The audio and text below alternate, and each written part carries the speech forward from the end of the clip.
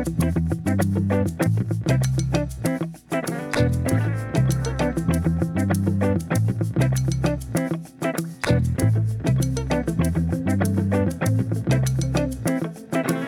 to Lives, a show exploring our experiences in the world and how we might live well.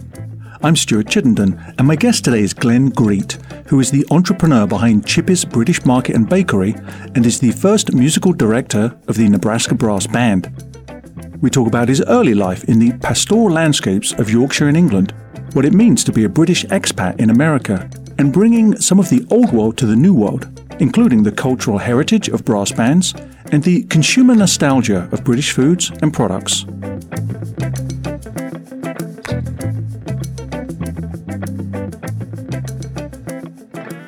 Hailing from North Yorkshire in England, Glenn Greet moved to America in 2000 and now lives in Omaha with his family.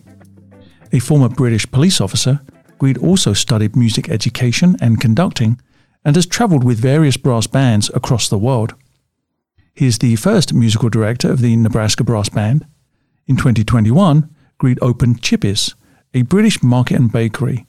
Its success in Omaha has spurred the opening of two other outlets, one in Lincoln, Nebraska, and one in Des Moines, Iowa. Glenn Greet, welcome to Lives. Thank you so much. So I feel like, unusually, this is probably going to be one of my personally most indulgent conversations that I've had. So I'm grateful to you for that. Sure.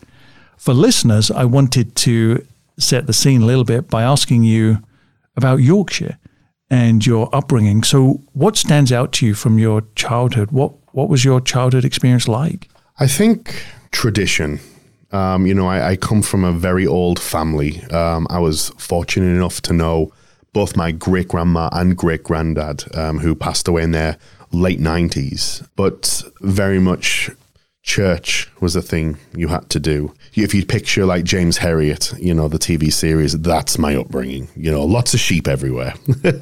But steeped in tradition, you go to church. We have a traditional Sunday lunch, Yorkshire puddings, roast beef or chicken. There's just things that are done throughout generations. And obviously, I'm part of that because we still do the Sunday roast beef and Yorkshire pudding dinner with my family in Omaha.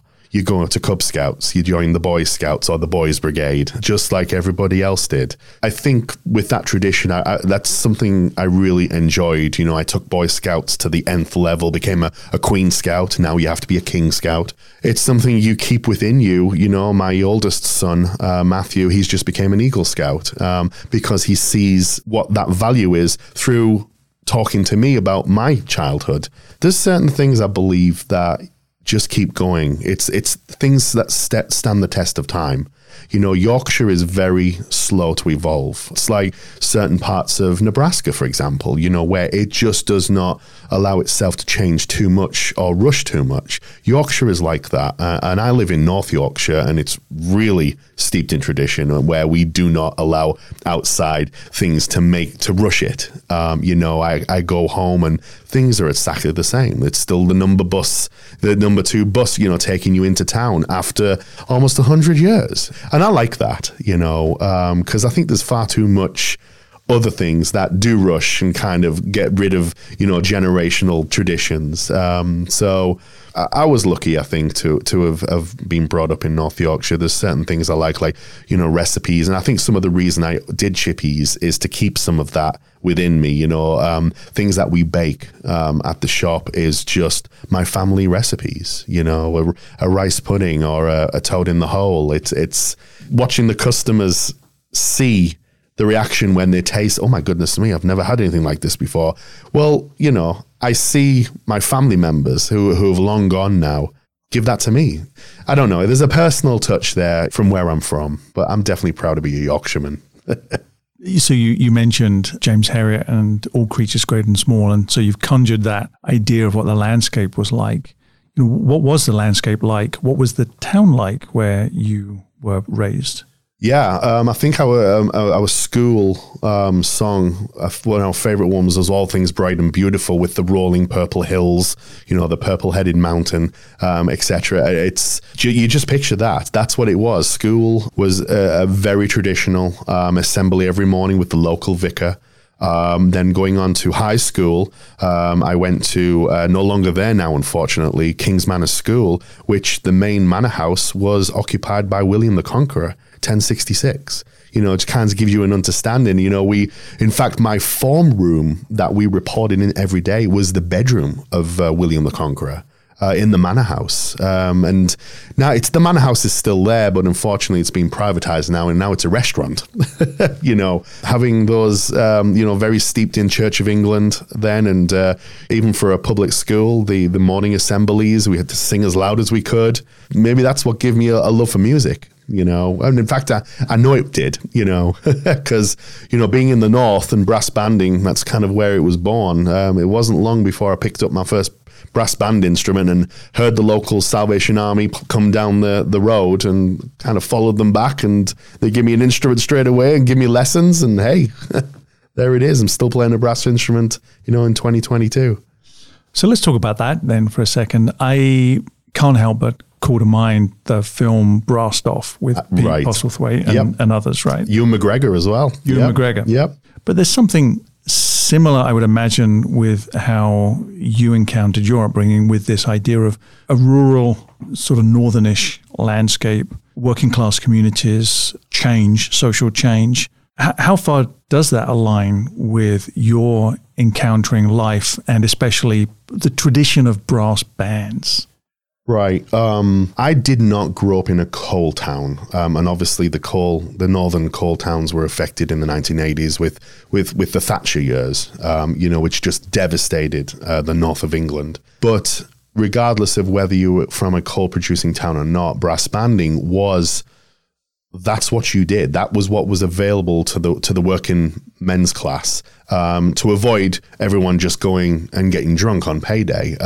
These brass bands formed. Still, I think, very popular today. Thankfully survived the COVID years. You know, unfortunately, many music groups closed. But brass banding is still all over the country very popular, with its, you know, national finals in London. And that's what many people did, especially if you know, did music in school. You know, brass banding is taught in elementary school, in secondary school.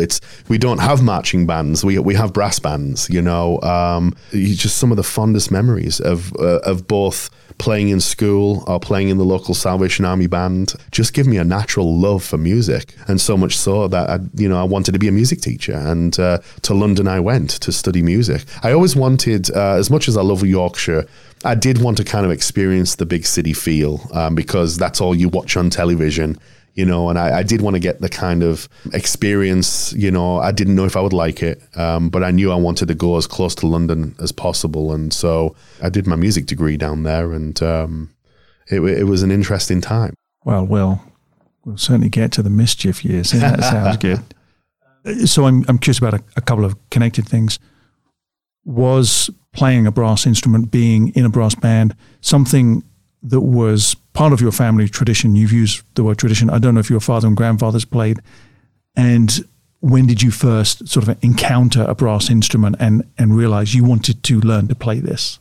Yeah, so I do not come from a musical family. I was the first in my family to play a real musical instrument, and the first in my family to actually go to university. It's Yorkshire, you know. We farm, we do things with our hands. To leave Yorkshire, you know, in those, you know, in the mid 90s, early 90s was, you know, unusual. But I had big ideas. I wanted to see the world. I love to travel.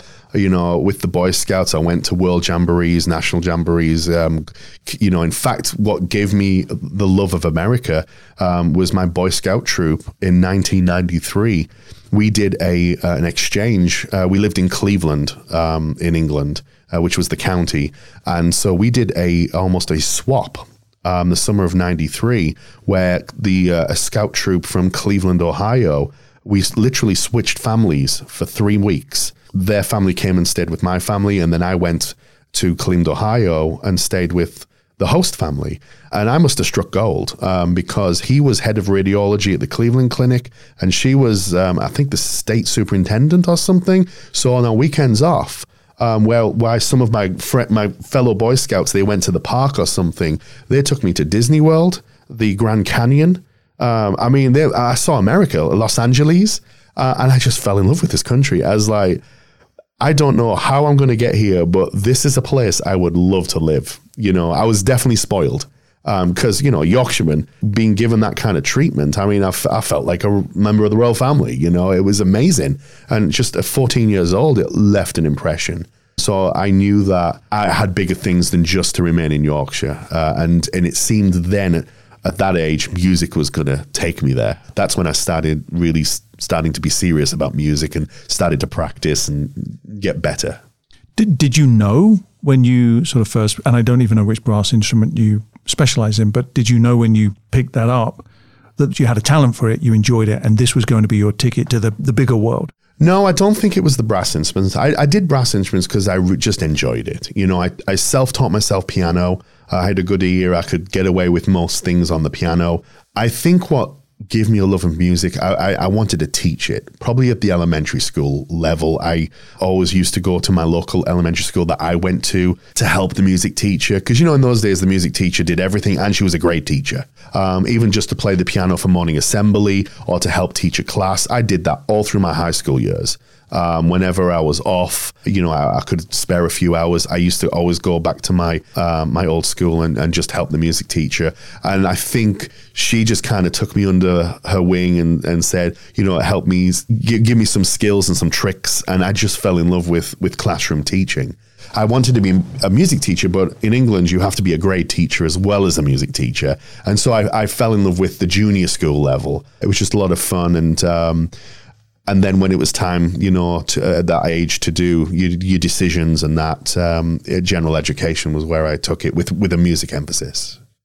Would you talk a little bit more about some of the motivations to actually study music, the education of music and conducting, and why you chose where you went to study? You know, there's only really so many different places you can do music. If you want to be a performance person, then you go to, like, as a brass person, you go to the Royal Northern College of Music in Manchester. That really wasn't a level I don't think I would have succeeded well in, because you have to literally be the best of the best. And like I said, the classroom teaching portion was where my heart was, you know, where that kind of the more options become available, because most universities have an education teaching college. You know, I was interested in going to Scarborough, but it was just down the road. And as much as it was a great university college, especially a teaching college, I really just wanted to see how close I can get to London. And so Colchester became my home. And they had a wonderful music college there, and just a few train stops away from, you know, inner city London. Joined a brass band there. That gave me some great opportunities and travel. But East Anglia is also a beautiful part of England. Colchester being, you know, England's oldest recorded town. Just a lot of history there, and easy access to Canterbury and Cambridge. And that was a new area for me, taking some classes in music on liturgical music, which, you know, I'm not a deeply religious person, but I saw the value in seeing where music came from a religious point of view. And the professor was incredible, and you could see his passion for, you know, how music has evolved from the very early days, and the places he took us to, I just didn't even know existed, where we were able to study right where people were writing music. It left an impression. You've talked about some of these experiences about traveling the world with brass bands, and this really beautifully seems to express this youthful yearning that you had to discover the world. Yep. Would you share some of these experiences that you had going around the world and experiencing it through brass banding? I belonged to a brass band in Colchester. It was a youth band, a full brass band, but most of them were music degree students, so the caliber was very good. And we were able to travel to, like, Spain, Russia, mostly in Europe. But very quickly, the conductor of that band was at that time the musical director of the police band for the county, Essex Police. When he was an instrument down, he's like, "Greet, you want to come and play? There's a police uniform there. You can wear it, so, you know, as long as you play." And I depped for them quite a few times and got to know the band. And it was an incredibly high caliber band. A lot of big gigs. We performed at the Barbican, Westminster Abbey, Royal Command performances, just a very good, solid band. And I think that was pretty much my introduction to the police, where 3/4 of the band were serving police officers, and many of them from Colchester. So getting free rides as a student was important because we had to go to the county police headquarters to rehearse, which was in Chelmsford, so about 40 miles away. And so I got, some riding with some serving officers, and every conversation to rehearsals was all about the police. And this is interesting, because I've always been somebody outside the box and thought that if I wasn't so gung-ho on becoming a music teacher, maybe a career in law enforcement, it seems very interesting just talking to these serving officers. And so the police band became now me asking, do you need me for anything? To a point where I think I asked the sergeant, he was an inspector, the inspector enough that he's like, you know what, you can join us. So I became a permanent member and never missed a rehearsal, never missed a gig, because it was just a different kind of level, on big stages that I would never been able to get probably myself, because I was not a performance student. I was awestruck at times to be in the same room as the Duke of Edinburgh, who would come up after you and stand there watching you, once the cameras have gone, and then we'd finish the piece and he'd lean in and say, trombones are a bit quiet today. It was just amazing, and having gigs with Prince Charles, now King there, that kind of put a seed in me that maybe I could be a police officer and still do music. And I think that's where it started to change, to a point where when I did graduate, I think I'd made the decision, I think the police academy is for me. I've had both full-time music education and full-time police with the band, and I decided there and then, I think a life as a policeman was my vocation. So we will talk about the police, but I want to jump forward to today. Sure. You founded the Nebraska Brass Band. Correct, yeah. And so you moved to Omaha with your family just a few years ago. Yep. And there was no specific brass band for the state at that time. Right. So what was going through your mind when you got here? You looked around and you thought, there's no brass band here, and I love brass bands. Sure. Yeah, I have no idea what I was thinking, but one thing I can tell you is I am not afraid to give something a go, and I'm certainly not afraid to blow up on my face. I had nothing to lose. My wife, I met my wife in Georgia when I lived in Atlanta, Georgia. We lived there for 15 years, and there was quite a few brass bands there. So we were spoilt for choice. I played with the Georgia Brass Band and things like that. But when we came to Nebraska 6 years ago, there was literally nothing. I don't think many people knew about British style brass banding. Goodness me, well, literally probably the second month we were here, we'd settled in. What are we going to do for fun? Because we don't know anybody. And, I just had this, I remember it was at dinner time, and I asked my wife, why don't we see about starting a brass band? I mean, if it crashes and burns, it crashes and burns. But you know me, I'll give it a good go, give it a good try. And so I contacted several professors at all of the colleges I could find on Google and just reach out to them. And I sent a letter, an email, and said, I told them who I was. I said, this is what I want to do, based in Omaha. Do you have anybody who you think would be interested in maybe joining me and starting, see if we can start a British style brass band? And almost every single person replied and said, either this is a great idea, here's a bunch of people and their contact information, or let me shoot an email out with your contact information. And two of them even said, not only am I going to tell everybody, I also want to join. Straight away, almost immediately that night, we started making lists, and we got contacts and emails come in. I play tuba, I play trombone, I play soprano cornet, which is not really even an instrument over here. Over the next week, we started filling up people's names and contact information. We had created like an application form just to get to know people. And by a week's time, we had 40 people willing to commit, no pay.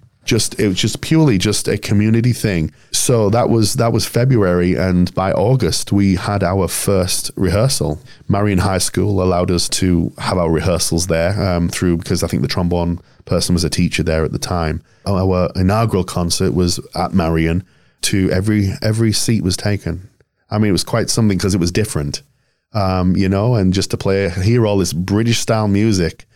Colonel Bogey and all that good stuff, and even some classical pieces. I think it really intrigued a lot of people, and we're in our 6th season now, and now we play constantly to sell out crowds. Most of our concerts are free because we try to raise money for other charities. That's one of the points we do is, if you give your time, we're not going to pay our musicians. It's to raise money for other local nonprofits who may need a bigger stage to get their name around. For example, last month we had Scotland the Brave concert featuring all of the music of the Edinburgh Tattoo. But we were raising money for the Scottish Society of Nebraska, who do tremendous work. We've supported Clear for, help with immigration in Lincoln, and we joined First Plymouth with that, and Tom Trenny. We've raised money, for Toys for Tots at Christmas time. So it's so good that, a group like ours, where we can bring in the audience, we can then send the proceeds back out to other great nonprofits in the community. Does it help you connect not only something you love, something that obviously gives you a sense of purpose because of the charitable efforts that you just described, but also it connects you with this deeply ingrained, intrinsic part of who you are, this sense of tradition, and the fact that you talked about your pride in being a Yorkshireman? It does. I'm not the world's best conductor, I'll admit that. But when I go on stage and, I strike up the band, I'm back in Yorkshire, where it all began. I'm looking at my brass band giants who I used to watch hold the baton. And I'm just transformed, I'm put back into a teenage mind watching or even a visiting brass band who were one of the world's best, and how that was. It's living nostalgia. I don't think there's any member of the Nebraska Brass Band will disagree with that. I'm very passionate, and sometimes overly passionate with my style. I'm not normal, and I think that's why they love the group so much, because we're not the status quo. We are very different. I make mistakes all the time. And I think I frustrate them as well, because that's something that should be taken in 2/2. I'm doing it in a fast 4, and it's like, why? And I think they've stopped asking why. It's just Glenn. We just got to go with it, because they know when it's concert day, it's just magical. And watching them be passionate about it, this is working. This was a good decision. And that's something my wife and I go over and over again. This was a good thing. It's taken on a wheel of its own, a spinning wheel of its own, and now it's for the community, and it's making an impact. And when the time comes for me to step down and maybe just play again, it's well-oiled, and it's about other people, and it's about making our community better, or making a lasting impression. And that's what I'm proud of that group, is that it's not about any one person. It's about the collective making the bigger collective greater. So I'll loop back now then to being a police officer. Sure. And you've talked about how that emerged, how that took shape through brass banding. Would you share a little bit about what is a British police officer? What were you doing? What stands out from your service? And how might that be different to people's understanding of what law enforcement is in America? Yeah, I mean, and to answer that question, I can only answer it from being a police officer 22 years ago, which now is a generation. Obviously, things have changed. The way policing has changed drastically. But even being a policeman in Colchester, which is not a huge metropolitan, it has that country feel to it. You start out on foot patrol. You get to know your community by walking the streets. My allocation was the town centre, just a small, typical British town centre, high street, if you will. And you get to know everybody. You get to know the shopkeepers, and you get to know the usual people and the naughty people, all through foot patrol. And actually, honestly, I enjoyed foot patrol. I really did. I like relationship building, Back then, policing, it wasn't aggressive. It was build relationships, treat everybody with a fair shot. I didn't see much violence as a foot patrol policeman. I really didn't. And I'm sure it's changed. But I have very fond memories of being a policeman. I have some pretty bad memories as well that, in situations I wish would never have presented itself, but that's part of the job. As a young guy in my 20s, my life was just consumed with my job as a policeman and playing music in the police band. It was, just fun memories. We were talking off air about how it was you came to America, and I'd assumed it was the love of a good woman. And you corrected me, and you said actually it was law enforcement. So I wonder if you wouldn't mind sharing the story about how you came to, as it were, learn a bit more about American law enforcement, and in that process, you found America again. Yeah, it was just through a connecting law enforcement agency that wanted to do kind of to see the differences between the two. There was an opportunity to do a little bit of music as well from a nonprofit side. I've always wanted to go to the Pacific Northwest, and all of that kind of met very quickly one cold day right before a shift when we were presented with an opportunity. And, like I said, being young in my 20s and with no ties, this might be an opportunity to actually go and live in America and see another country. I'd been there, as a young Boy Scout, and now to have the opportunity to work there for both a nonprofit and a law enforcement agency, absolutely. And it was only supposed to be a temporary thing. I will be honest with you, I did not get used to that sidearm. It didn't jive with me. So very quickly it became, a desk job. But it gave me then another love of looking at American business. Human resource really attracted me, and I decided to kind of focus on a HR avenue with law. After a year of being there, I put myself back into school and went to a human resource and legal studies. And I left everything that I had wanted to do, like the police and everything like that, and found a company, a private company who was willing to take a British person on doing human resources, moved to Atlanta, and there for 15 years. And then I met my wife, who was a school teacher, an elementary school teacher in Georgia. At that point, it was, well, my visa's expiring, or I can apply for a green card on my own. And so I decided to, if it was meant to be, I'll apply for a green card. Just things worked out. I was granted a green card. And then I met my wife. And then I married my wife. And this is home. And about 5 years after that, I think in 2011, I decided to become an American citizen and just make that ultimate decision. So now I'm proud to be British and American, and my children as well. I often look at that, Stuart, from a music teacher to a policeman, and now to a HR person to a shopkeeper. I think I've hit everything except an ice cream van driver. I think I've done it all. But that's what it boils down to. Me being a Yorkshireman, I'm not normal. I'm not the typical Yorkshireman. I wanted to get out there and try as many different things. And I think with Chippies, I finally put concrete on the ground underneath my feet, where this is what I want to do. This is my true passion, because I can encompass everything that I've done so far. It's been quite an interesting journey. Was it Napoleon that derided the British people as a nation of shopkeepers? Yeah, there you go. That's funny. So maybe actually being the owner of Chippies and being a shopkeeper, as you describe it, is maybe the most British thing you could do here. Oh, without a doubt. So you came with your family to Omaha, largely because your wife, she was recruited to a really good position with Union Pacific. Right. So you came. But then you, I understand, looked around you, and rather like brass banding, you saw a lack of those elements of British culture, cuisine, experience that you wanted to have. And you talked about being a doer. Mm-hmm.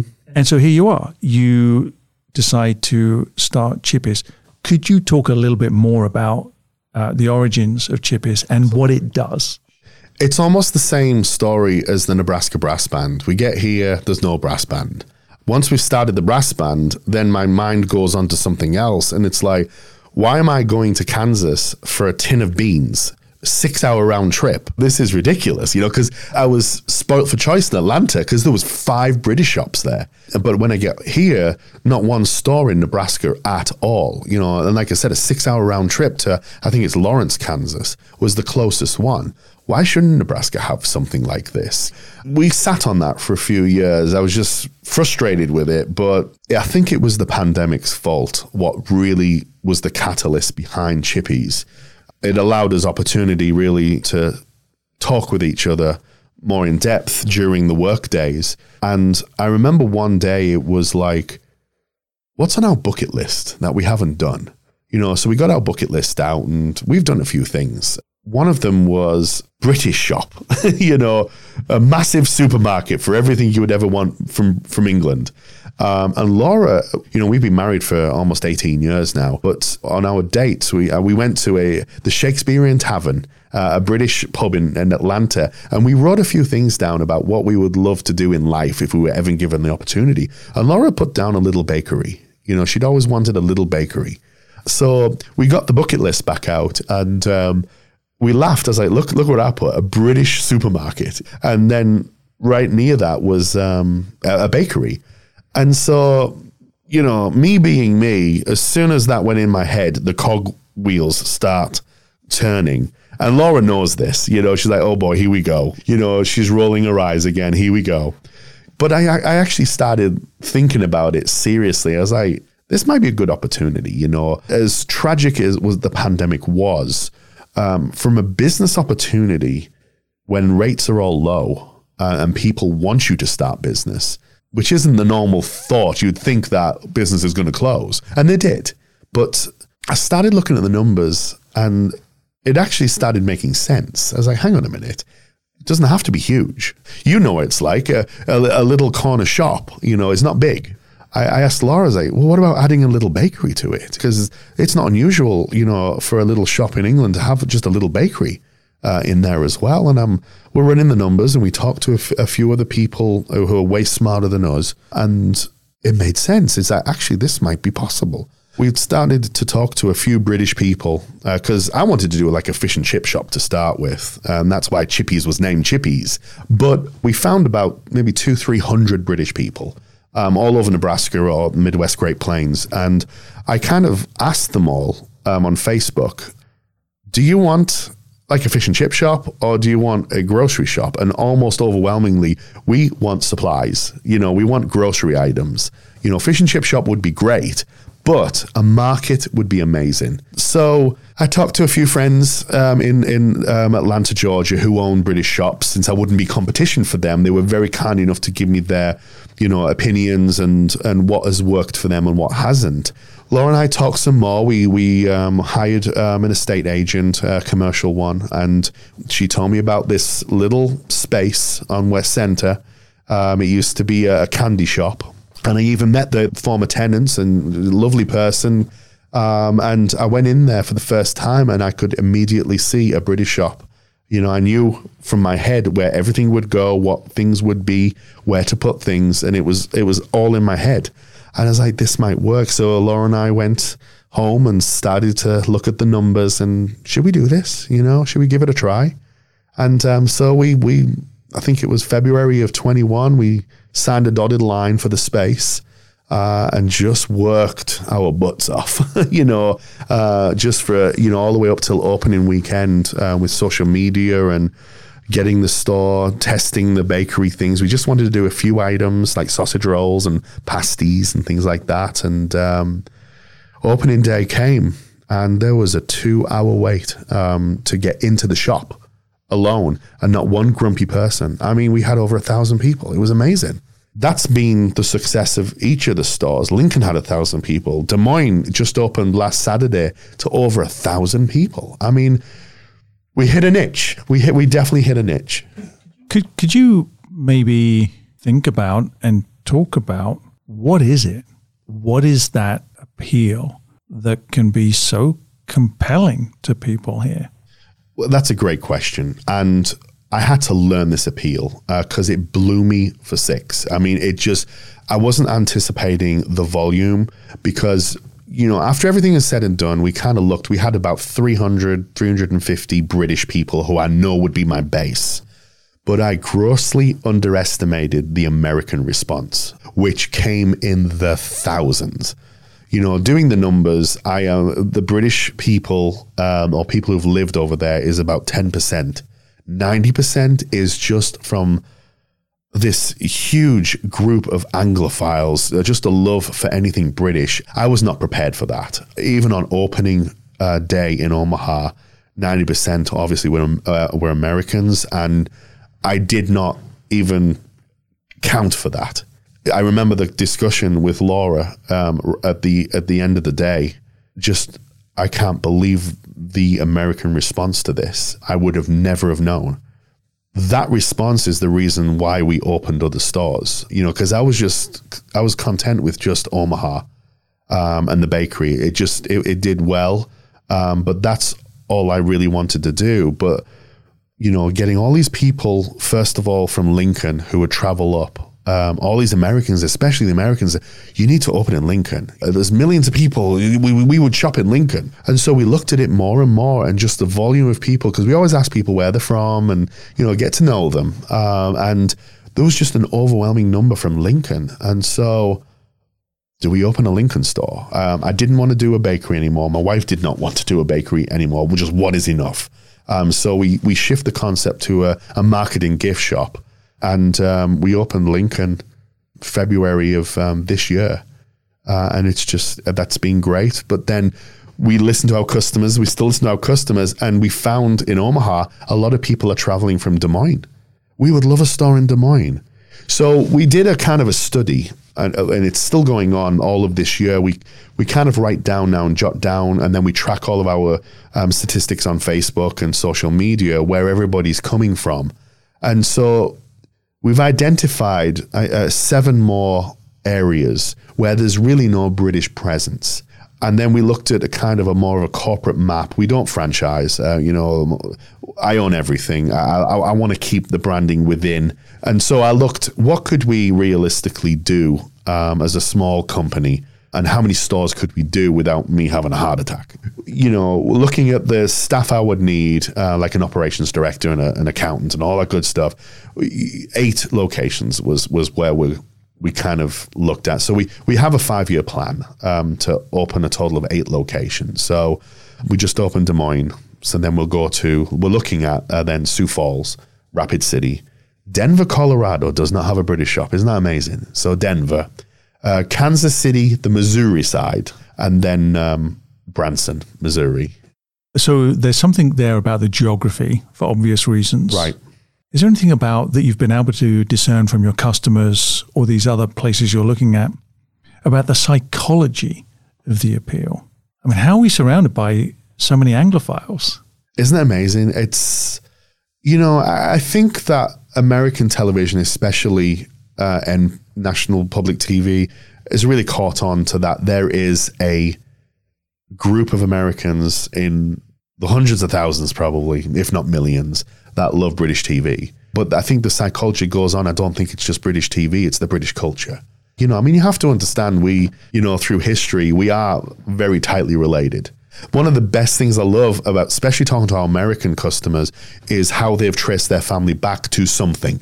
So like you said right at the beginning of this podcast, it's about tradition. And some American families have traced it back to hundreds of years. Well, if you go far back enough, you eventually get to British, So it's in the blood, but it's, I think our history, as much as it's had its negative time, has made our two countries even stronger. I don't think personally, and this is my personal opinion, I don't think there's 2 countries on this planet who are closer tied to the United Kingdom, to the United States. We share values, we share opinions. We are very similar. We're very different, but we're very similar.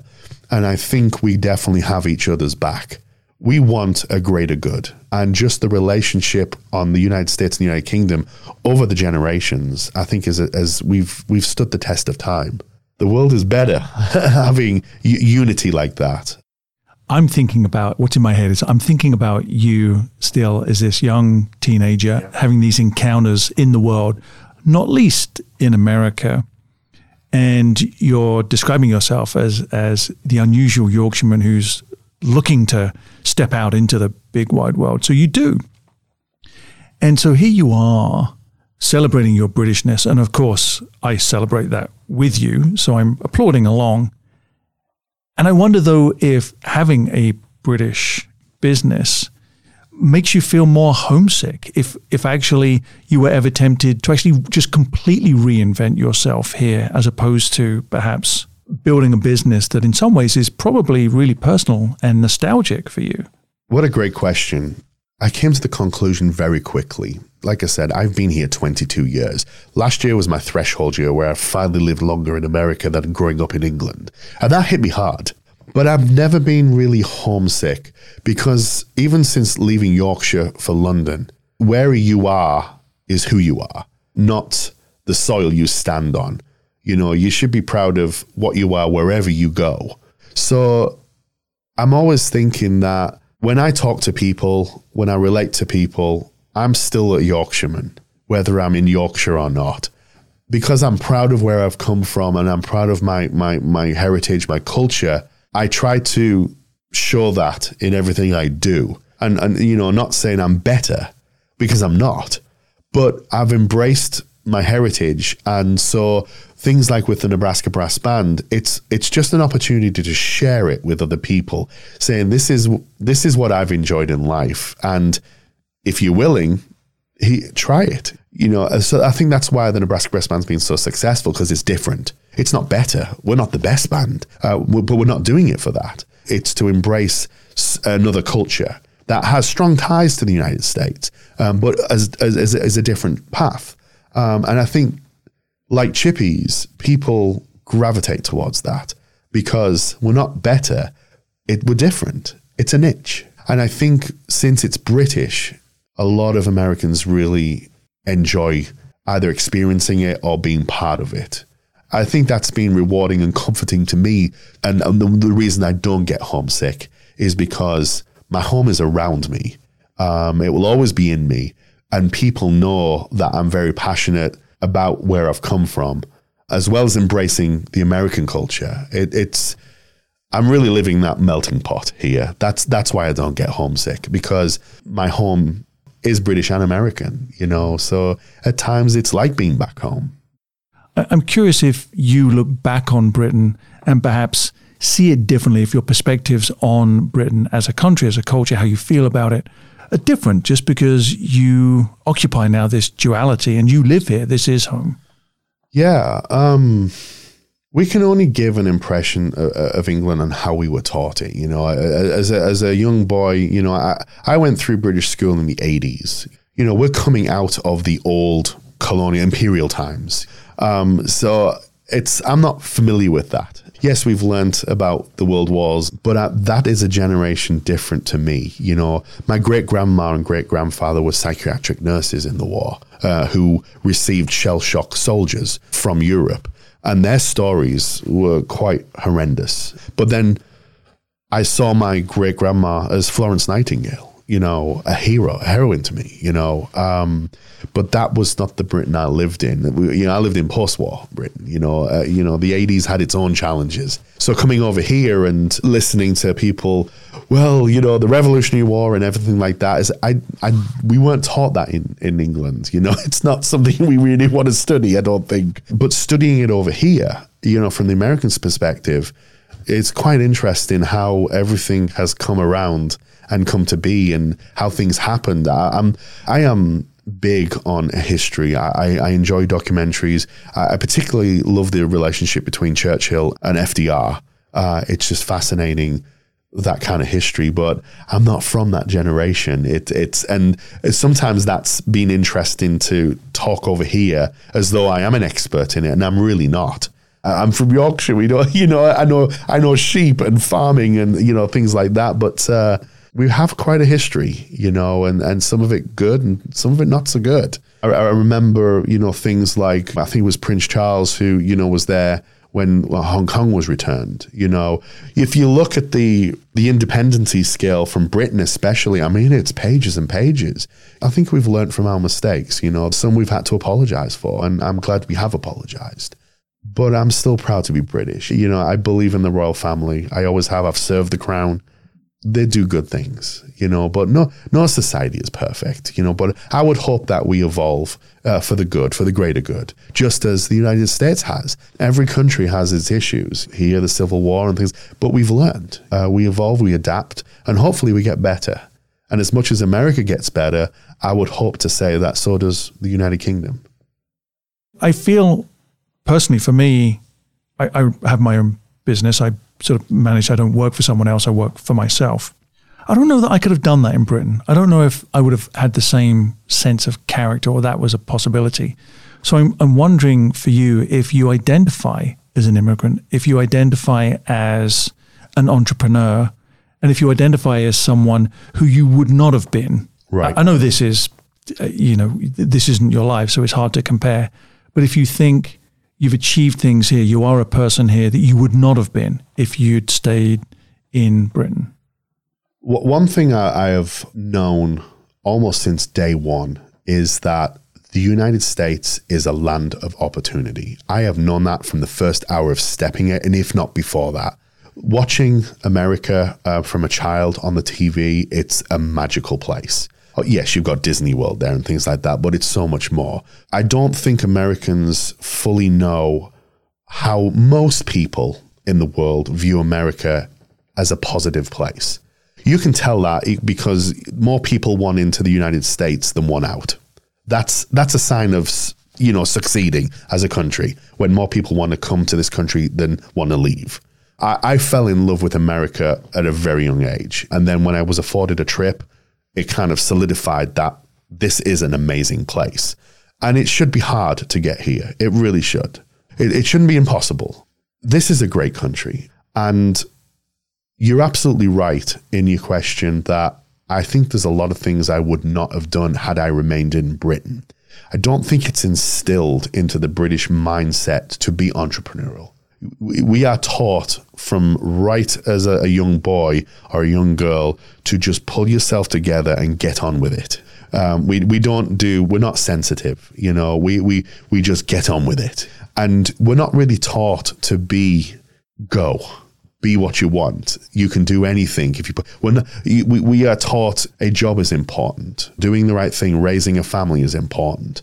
Whether you've got to work in a shop or you get a high paying job, you've got to work. But in America, it's that and then so much more, that not only do you have to work, but if you work hard enough, you can do and be whatever you want.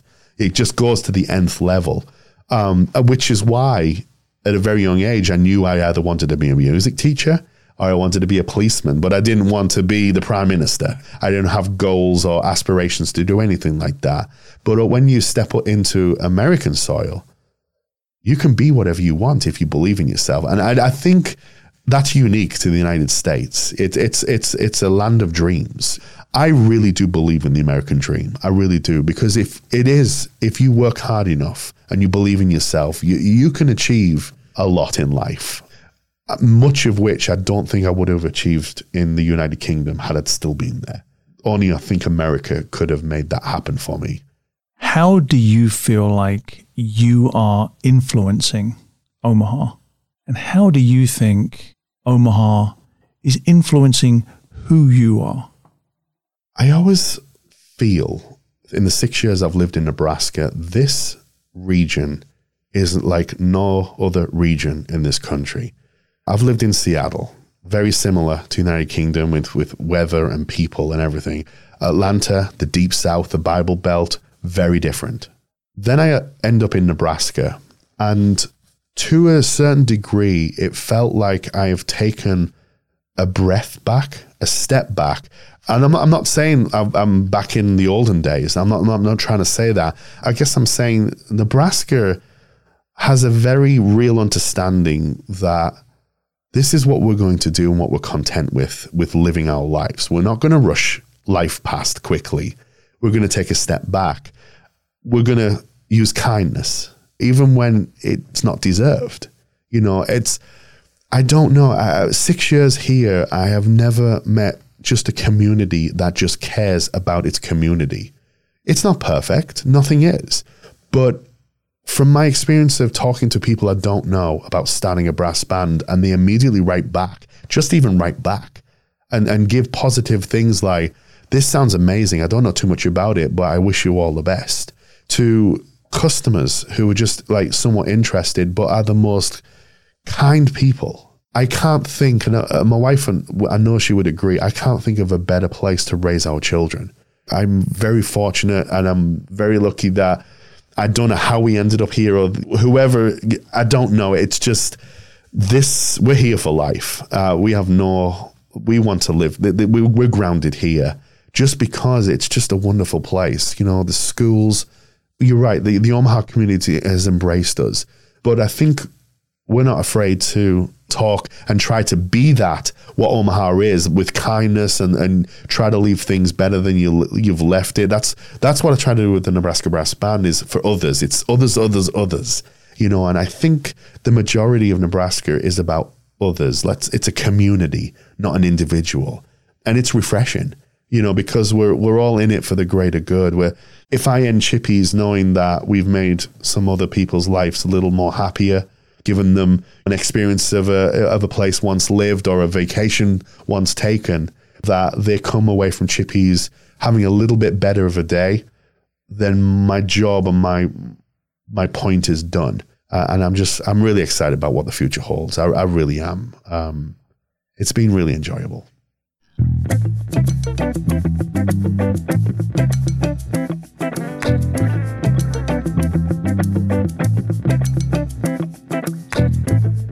My guest today has been British expat Glenn Greet, who is the first musical director of the Nebraska Brass Band and the entrepreneur behind the British market and bakery Chippies. Glenn, thank you so much for being on the show. Thank you. Lives is brought to you on KIOS Omaha Public Radio and is produced by Courtney Bierman. The music you hear playing in and playing out is performed by Andrew Bailey. Podcasts of today's show and others can be found at livesradioshow.com or where you get your podcasts. Subscribe today and please leave a review. I'm your host, Stuart Chittenden. Join me next week as we delve further into the practical and profound possibilities of living well. Thanks for listening.